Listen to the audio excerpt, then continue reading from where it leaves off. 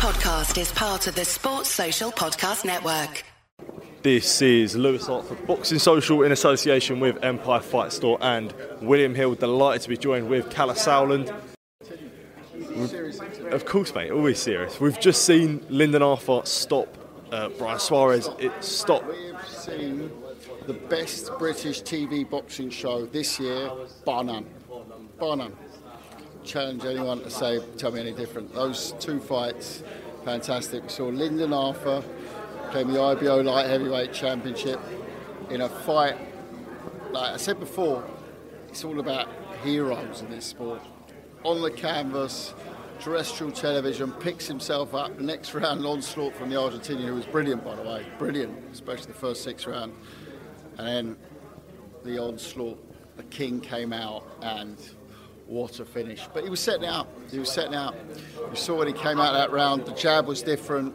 It was suddenly very, very, very, very stiff jab. You knew something was coming. It was in the air. I wouldn't have judged that from my reaction that I saw it coming, but no, it was fantastic.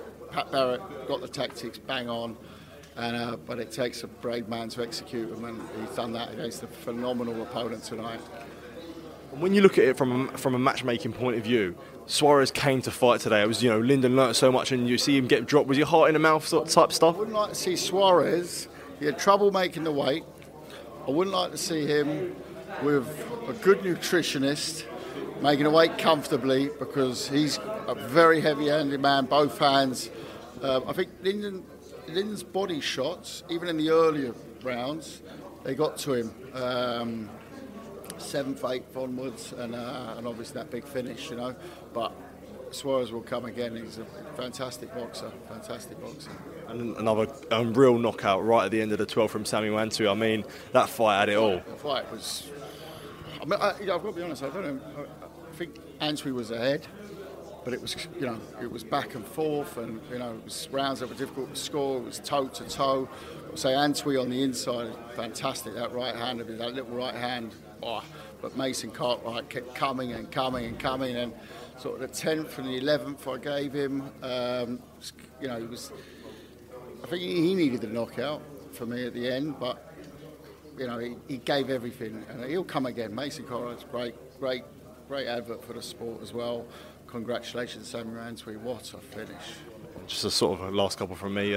All eyes on tomorrow night. We now see focus on your man, Chris Eubank Jr. Not tomorrow night, my friend. It is actually tonight. Yeah, tonight. We've got the big one. Revenge or revenge? No. It's in the air. It was in the air. It's been in the air all week. It's one of those special Manchester fight nights. More so than the first one, I think. I think this one's. It's got so many storylines to it, and made a best round win. That's obviously from our side. That's Mr. Eubank. But it's going to be a great fight. Looking really forward to it. Massive fight. Kalle, thank you for your time and all the best, and good luck tomorrow night. Thank you. Sports Social Podcast Network.